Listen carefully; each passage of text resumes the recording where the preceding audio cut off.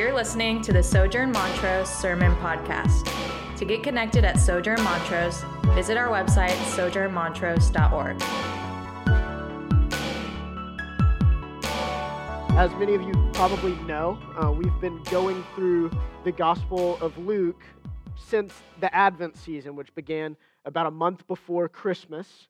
And we are going to be continuing in Luke until Easter, and so this morning is no different as we find ourselves in Luke chapter 6. And a couple of things that we've noticed about Luke is that Luke has a theme of fulfillment. Luke is writing a gospel to show that in the life and events surrounding Jesus, things that have been promised and expected for centuries and generations for the people of Israel are beginning to come to pass. They're being realized in Jesus. In Jesus, the history of God's redemption is fulfilled. We've seen that Jesus is the first man of a new creation, the second Adam. And this new creation exists through Him redeeming the old creation.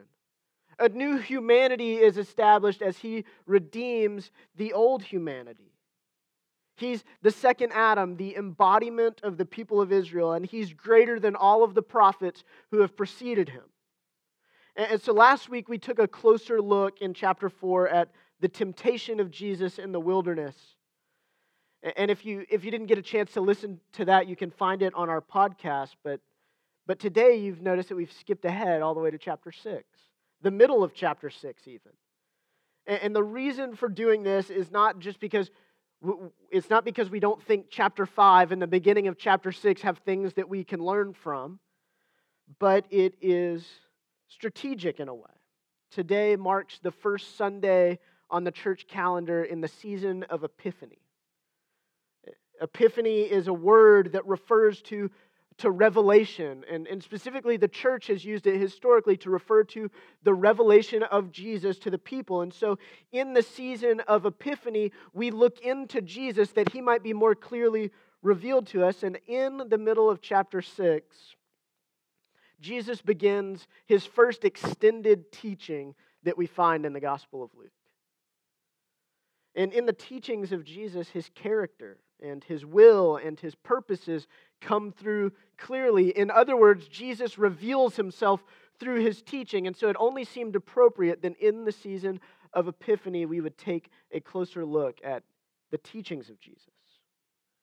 Unlike many human teachers throughout history, Jesus' teachings were not only wisdom given from Him to others that they might benefit, but they were also the very rules that Jesus lived by. Simply put, Jesus was one who practiced what He preached. He embodied all of the things that He called others to participate in. And so as Christians, we're called to do the same, to practice and obey what Jesus, our Lord, has taught us. Who among us this morning who has maybe grown up in the church or has been involved with the church for any number of years has heard or been called to or heard someone say that they just want to be more like Jesus? Who said in your neighborhood parish, man, I just think we should try to be more like Jesus. I just want to be more like Jesus. In 2019, my goal is that I'll be more like Jesus. It's a common thing that we say, and I think that if we want to be more like Jesus, we'll have to consider His teaching seriously. And this morning's teaching, for many of us, will challenge us. It might reshape our perspective on what it means to be like Jesus. So let's set up the context for where we are in chapter 6 of Luke. Chapter 6 takes place relatively early in Jesus' ministry, which began at His baptism that we read about in chapter 3. But it doesn't mean that just because it's early in Jesus' ministry that He doesn't yet have a significant following. When He was baptized in chapter 3, what we see is that the heavens were ripped open and the voice of God the Father boomed out as masses stood on seeing Jesus baptized, and a voice from heaven says, "You are my beloved Son, with you I am well pleased." And then the Holy Spirit descended upon Jesus in bodily form like a dove. And so there were a bunch of people who witnessed this, so naturally a buzz was created. And then after we went to the temptation narrative in chapter 4, just after that, Luke tells us that the word continued to spread about Jesus, and that Jesus was regularly teaching in synagogues all throughout Judea and Israel, and that when he was teaching, he was being glorified by all who heard him.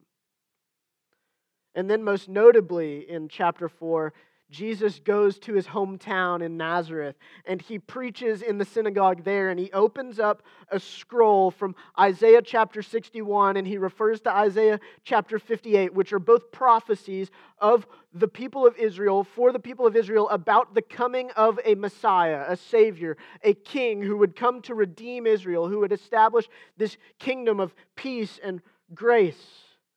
And this is what he read in Nazareth, his hometown. He says, "The Spirit of the Lord is upon me, because He has anointed me to proclaim good news to the poor. He has sent me to proclaim liberty to the captives and recovering sight to the blind, to set at liberty those who are oppressed, to proclaim the year of the Lord's favor." And then he said, after he sat down from teaching, he said, "Today this scripture has been fulfilled in your hearing." Which was his way of telling the people in the synagogue in his hometown that I am the Savior from God that you've been waiting for. And the time of God's great salvation and redemption and bestowing grace and His Spirit upon people is right now. And so naturally, even more of a stir was created, especially after he implied that this good news was not only for the Jewish people, but for the Gentile nations as well. And then the people from his hometown heard him preach this, and then they tried to kill him. And so then we see after that, along with teaching in synagogues, along with causing a stir in his hometown, along with the heavens being ripped open and the voice of God the Father speaking, Jesus is traveling from place to place in chapter 5. He's healing the sick. He's casting out demons. He's forgiving people's sins. He's teaching those who are around him, who are questioning him about God's law and God's kingdom. So in the place where we're reading in chapter 6, though it is early in Jesus' ministry, already a great multitude of people are following Jesus. Some are even beginning to call themselves his disciples. Most, if not all of these people are Jewish, and they all know that Jesus is saying that He is the Messiah they've been waiting for. Now, maybe they don't know if they believe that Jesus is this person, but they know that Jesus believes He's this person. They're still probably trying to decide whether or not we can trust this man, whether or not he's good, whether or not he's really preaching God's truth, but they're listening nonetheless. Some were probably getting excited, others were beginning to get nervous, but all of them were probably very curious with every passing day, wondering, could this Jesus be the one? They were wanting an epiphany of sorts, that Jesus might be revealed fully, that they might understand fully who He is. And so let's start reading with that in mind in verse 20. Jesus, with these multitudes following, it says He lifted up His eyes on His disciples. And He said, "Blessed are you who are poor, for yours is the kingdom of heaven. Blessed are you who are hungry now, for you shall be satisfied. Blessed are you who weep now, for you shall laugh. Blessed are you when people hate you, and when they exclude you and revile you and spurn your name as evil on account of the Son of Man. Rejoice in that day and leap for joy, for behold, your reward is great in heaven. For so their fathers did to the prophets." So in these first 3 verses, Jesus pronounces 4 blessings. And these blessings, to some of us who are maybe a little more familiar with the Bible, sound familiar, because they're very similar to a group of blessings that we find in chapter 5 of Matthew's Gospel. Both are referred to historically as the Beatitudes. But Matthew's Beatitudes are different. When Luke says, "Blessed are the poor," Matthew says, "Blessed are the poor in spirit." When Luke says, "Blessed are you who are hungry now," Matthew says, "Blessed are you who hunger and thirst for righteousness." And so this raises questions. It's raised questions for the last 2,000 years in the history of the church. The question being, did one of the authors just get this wrong? Were they both recording the same sermon?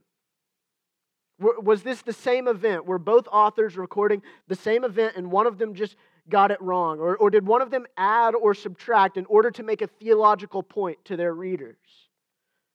And there's really two primary ways of answering that question. And both of these ways are common among Orthodox Christians who believe and trust the Bible. The first argument is simply that Luke and Matthew are referring to the same event. That one of them either adds the spiritual elements of the blessing, "Blessed are the poor in spirit," or removes them in order to make a theological point. And it's probably more likely, if that's the case, that Luke removed them to make a point. But if we read the whole Bible, we'll know that both messages are consistent with the call of God, that both the poor and the poor in spirit have God's blessing. That both of those are groups who God cares for, the poor and the poor in spirit. But the second argument is that Jesus, being a man who's going from town to town, preaching regularly, as an itinerant preacher of sorts, probably preached a lot of the same things to a lot of different groups of people in a lot of different places, and that depending on what he's trying to communicate, maybe says one thing a bit differently here or another thing differently there in order to make different points that both have merit. And that is what I believe is the case.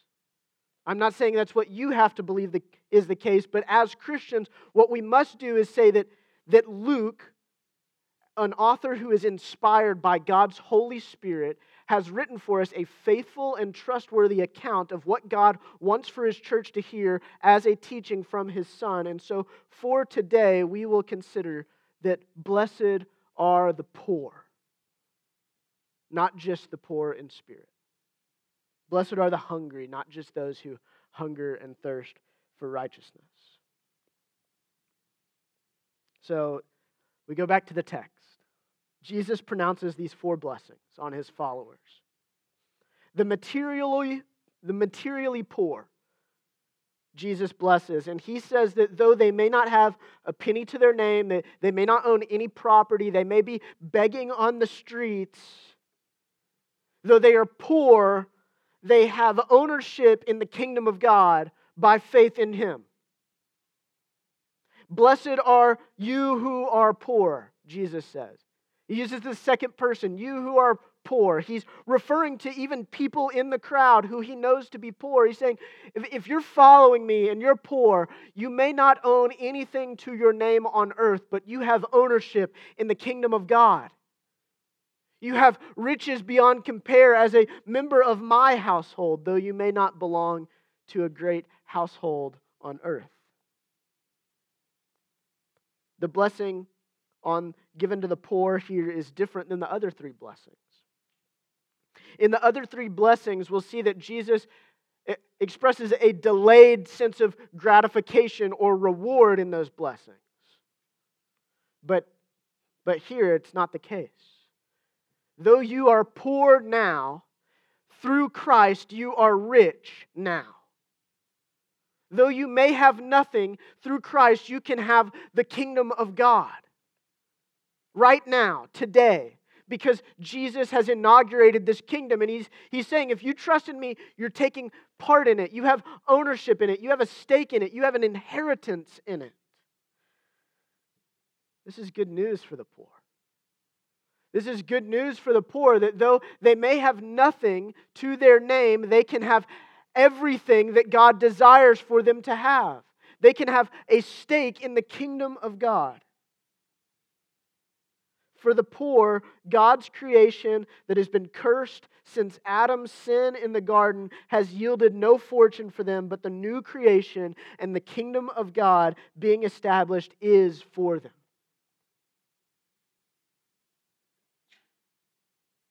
If we're familiar with the Old Testament, this shouldn't surprise us.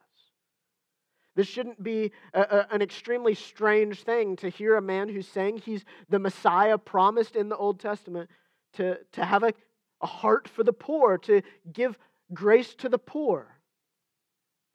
All throughout the Old Testament, God shows that He cares for the poor deeply. All of Israel's laws were built around benefiting the poor. Farmers weren't allowed to harvest the borders of their fields because those were for the poor to come and harvest their grain and to eat of it. Every seventh year in Israel's history was a year in which debts were forgiven, and which the storehouses were filled up to feed the poor among Israel. The psalmists write that God is a God who will one day make the poor rich. Hannah, when her womb is opened and it becomes pregnant with Samuel, she cries out in this beautiful song and she talks about how God will lift the needy from the ash heap. The prophets said that the Messiah's kingdom would be marked by liberation and wealth for the poor. And so here, Jesus, who has proclaimed himself to be the Messiah, is telling the poor that they own the kingdom. And so in this, not only does he have good news for the poor, but he's saying the time is now. The poor are blessed now. No longer do they have to wait for the kingdom of God to come and be given to them. I'm offering it now. And then Jesus has promises for the hungry and the sad that are our future promises. When the kingdom of God is fully established and consummated. So that is for us to believe that when Christ returns and the new heavens and the earth are made about and that God's kingdom is fully in order, that then the hungry and the sad will find their bellies full and their hearts made light. He says that his faithful ones whose bellies are growling now and whose lives are marked by sadness now as a result of either poverty or circumstance, that there will be a day when they are fully vindicated in their suffering. Though they suffer and feel as though they're wasting away, one day they will feast and be satisfied. Though they weep and mourn and groan in sorrow, one day they will laugh in the goodness and victory of God at God's table. And then the final blessing is a little bit different than the first three. Jesus pronounces blessing upon his disciples when they are persecuted and hated and reviled and mocked on account of following him. But he doesn't just say they will be blessed and will receive reward, but this is where we find the only commandment given in this text. He tells his persecuted followers, he says, when you're mistreated, when you're abused, when you're mocked, when you have violence committed against you, when you are hated by others, he commands them to celebrate, to rejoice, to leap for joy. He calls them to celebrate their status as those who are hated. But why? Because God's prophets were marked by being hated. God's prophets of old were killed and beaten and tortured and hated by their audience for preaching God's word faithfully. And Jesus says that when his disciples experience that, when they experience this earthly trouble, they should rejoice knowing that they are doing the work of God and preaching God's truth. So in Jesus' kingdom, which is God's kingdom, the poor have ownership and they have riches. In Jesus' kingdom, that is through the gospel, the hungry will have full satisfaction. The depressed will have laughter and joy, and those who are hated now on account of God's truth will be honored and dignified in the end. Jesus has been healing the sick and telling religious leaders that he spends time with sinners and the poor because he's come for the sick rather than the well. And now he's showing that is in line with all of his teachings. He's come for the poor. He's come for the needy. He's come for the lowly. And now he continues. And he says this. He says, "But woe to you who are rich," beginning in verse 24. "Woe to you who are rich, for you have received your consolation. Woe to you who are full now, for you shall be hungry.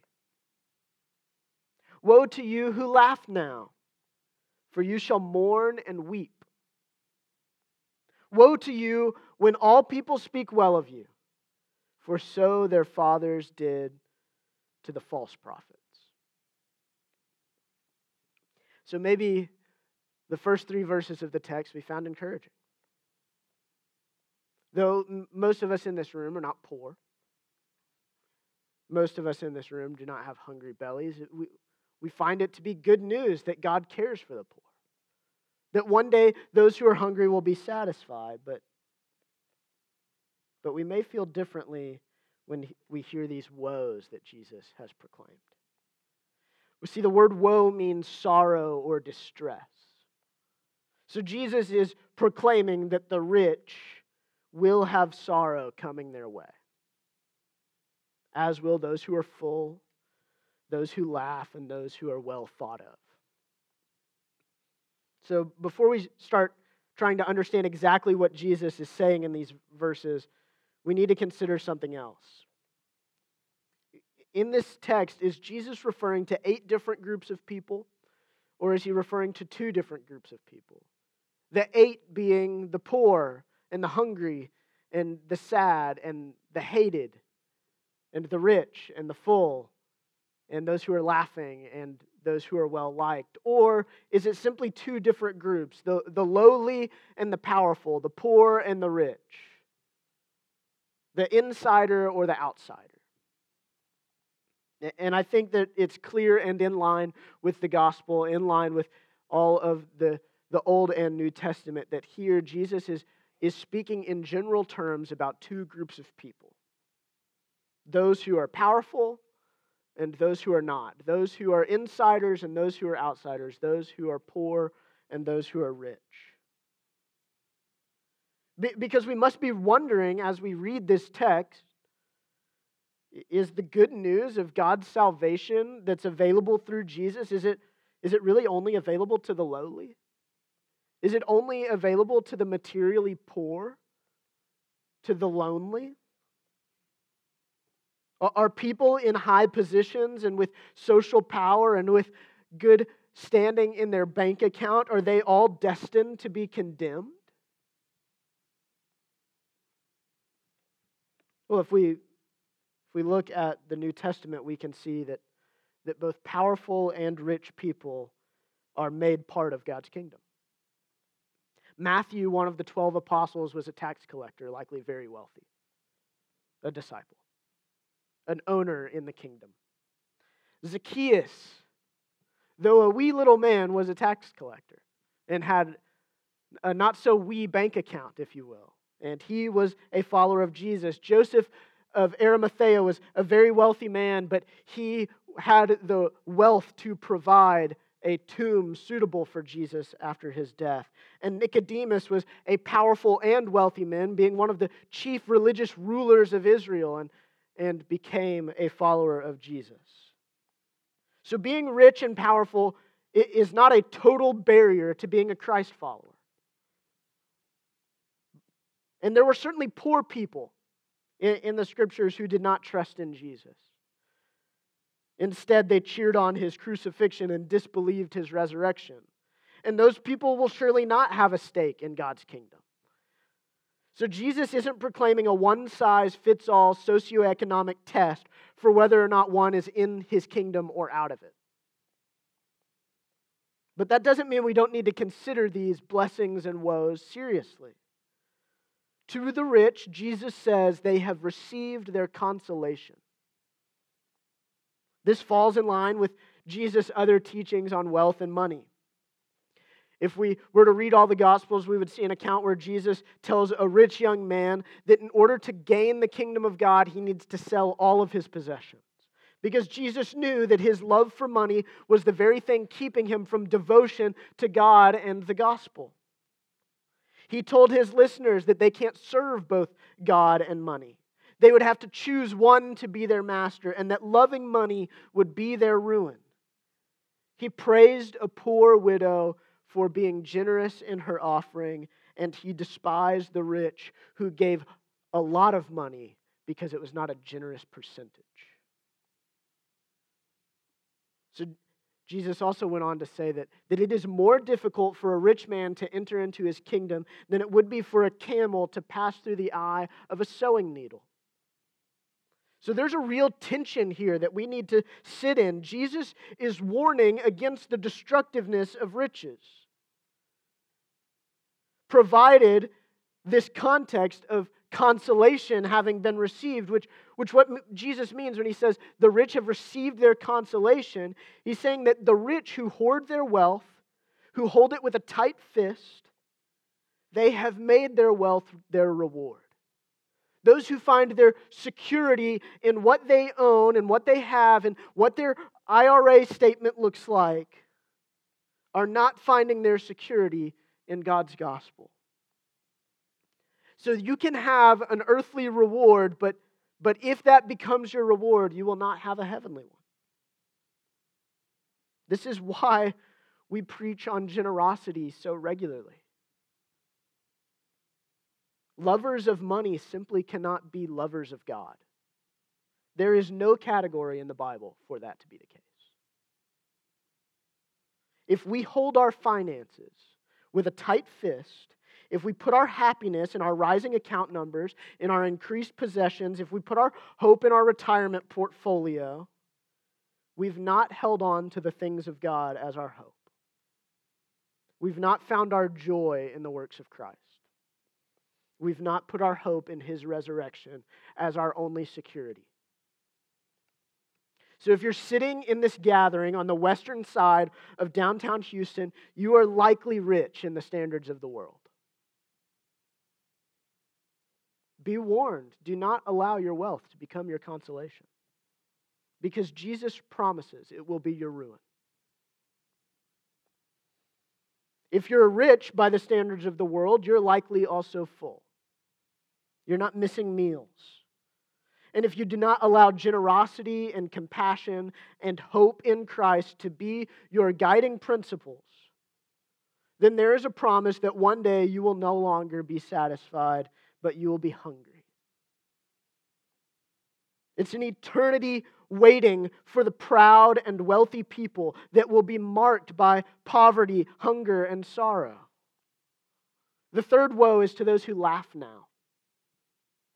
And they're promised that mourning and weeping is coming their way. And when Jesus says to those who laugh now, He's not simply referring to people who have a good sense of humor. He's not talking about people who are given to a lighter heart, to a spirit of happiness and gaiety. He's talking about those who are callous to the plight of the poor, to the plight of the hungry, to the plight of the sorrowful. He's talking about those who are sarcastic when seriousness is called for, and those who mock God's word and God's people. Their laughing will not last, the Lord says.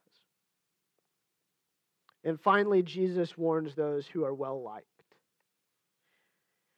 in that they are like the false prophets. Jesus here is not talking about people who have a lot of friends. He's talking about powerful, smooth-talking men and women who tickle the ears of those around them for personal gain. It's not a sin, church, to have friends who like you. I hope you have some in your neighborhood parish. But Jesus knows that His gospel is an offensive one, and that following Him is a difficult task. So if everyone is speaking well of you, it is likely that you have strayed from His truth in one way or another. I mentioned earlier that it's common for us to say that we want to be like Jesus. And I also mentioned that Jesus is one who embodied all of the things that He preached. Jesus was poor in his earthly life, homeless. He experienced hunger. He was described in the scriptures as a man of sorrows, well acquainted with grief, and he was hated by many, reviled and abused and rejected as the greatest of all of God's prophets. His life and message were so offensive that he was killed. In his final minutes, he was desperate for God, crying out in anguish. He was thirsty on the cross. Poor, hungry, sorrowful, and rejected are the attributes of our Lord who we so desire to be like. Do you still want to be like him? Do you really want a life like his? Do you want to be lowly and humble and hated? Do you want to be considered a fool at best and a devil at worst? Because Jesus was.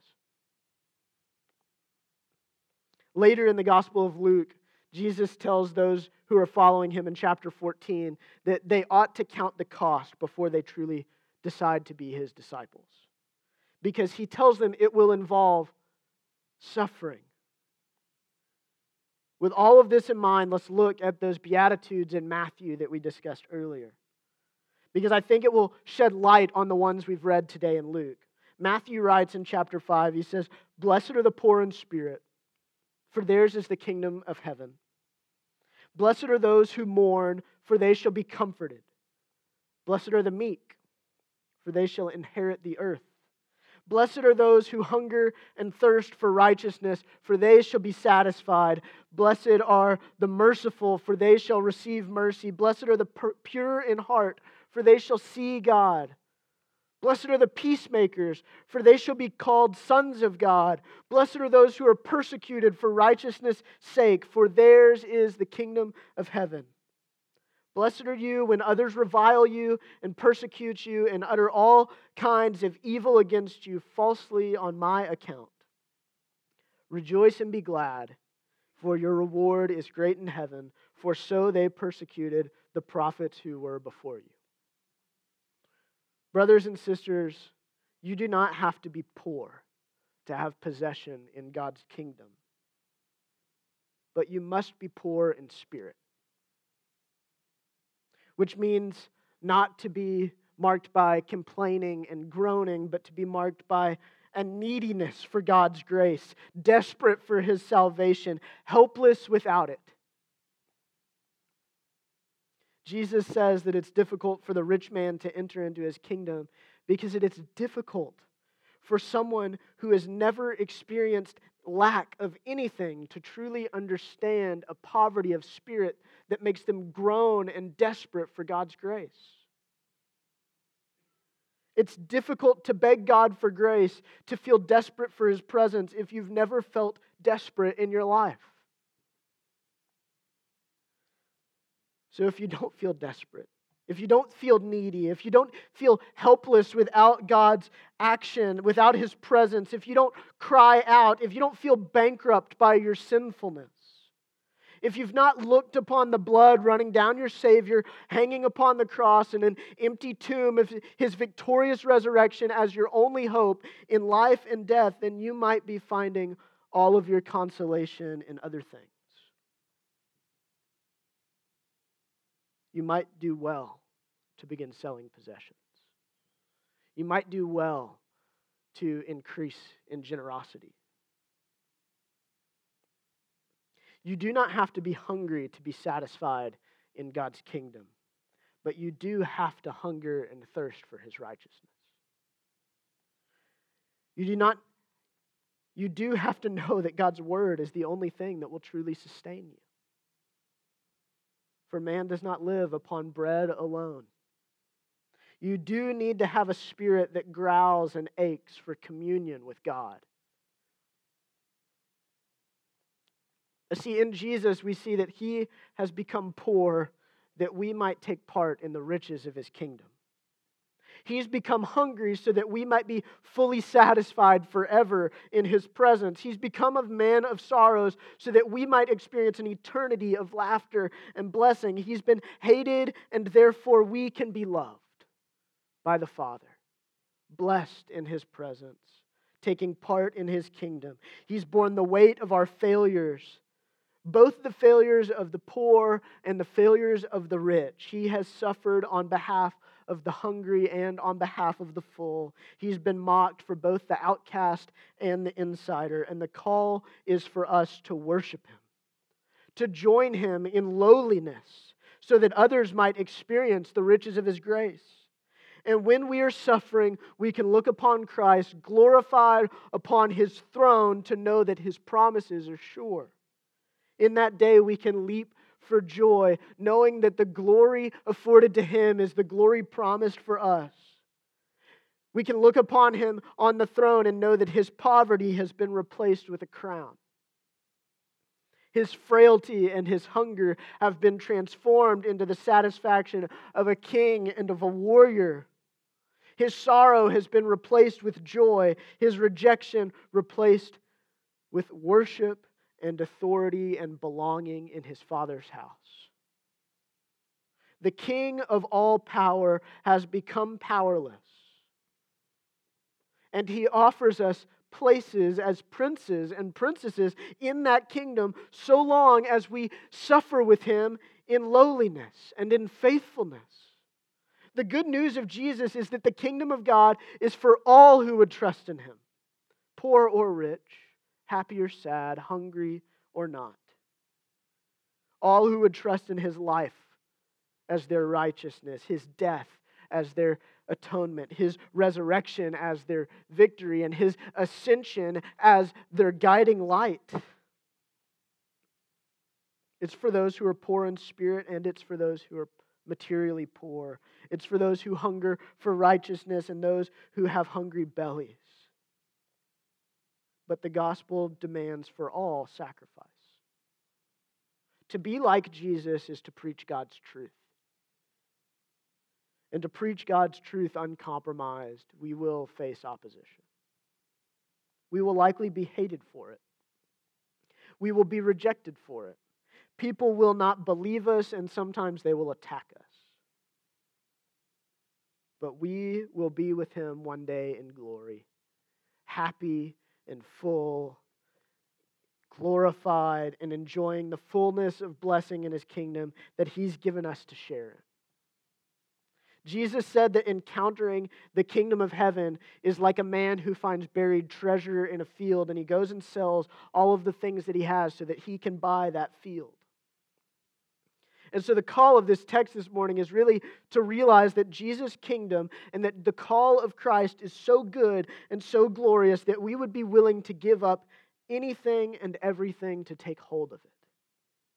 The call is that we might become lowly in order to experience the fullness of His highness. The call is that we might become concerned with one thing only, that we would be a single-minded people, and that one thing is a resurrected King who has removed our reproach. He's removed our sins in order that God might call us beloved sons and daughters. And a final beatitude from elsewhere in Jesus' teaching. He says this: "Blessed are those who hear the word of God and believe it." Won't you believe this morning? Let's pray. Father, would you empower us by your Spirit, according to the merit of your Son, to believe that your gospel is good news for us this morning. That your call is not one that we might take in suffering in vain, but that we might suffer along with you and therefore know you more. That we might suffer with you and therefore invite more people into a kingdom where they can have a stake in your goodness, in your grace, where they can be satisfied and made well, where they can have ownership and blessing, where they can be glorified according to the work of your Son. Would you mark Sojourn Montrose as a lowly and humble people, desperate to proclaim the goodness of God's grace to others? Would we be willing to face attack and hatred on your behalf? Would we not seek after the approval of men and women? Would we not seek after the satisfaction and security of riches? Would we not consider our next meal our only hope to be satisfied, but would we be a people desperate for your word, dependent upon your Spirit, relying upon your grace, and satisfied at your table? And would you make us more like your Son? We dare ask that you would make us more like Jesus.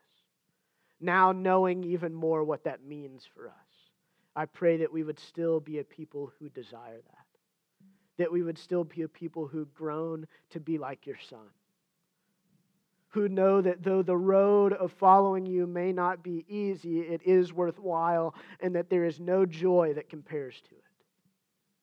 Would we find everlasting joy and satisfaction in your house, among your people, by your grace? We pray these things in Jesus' name. Amen.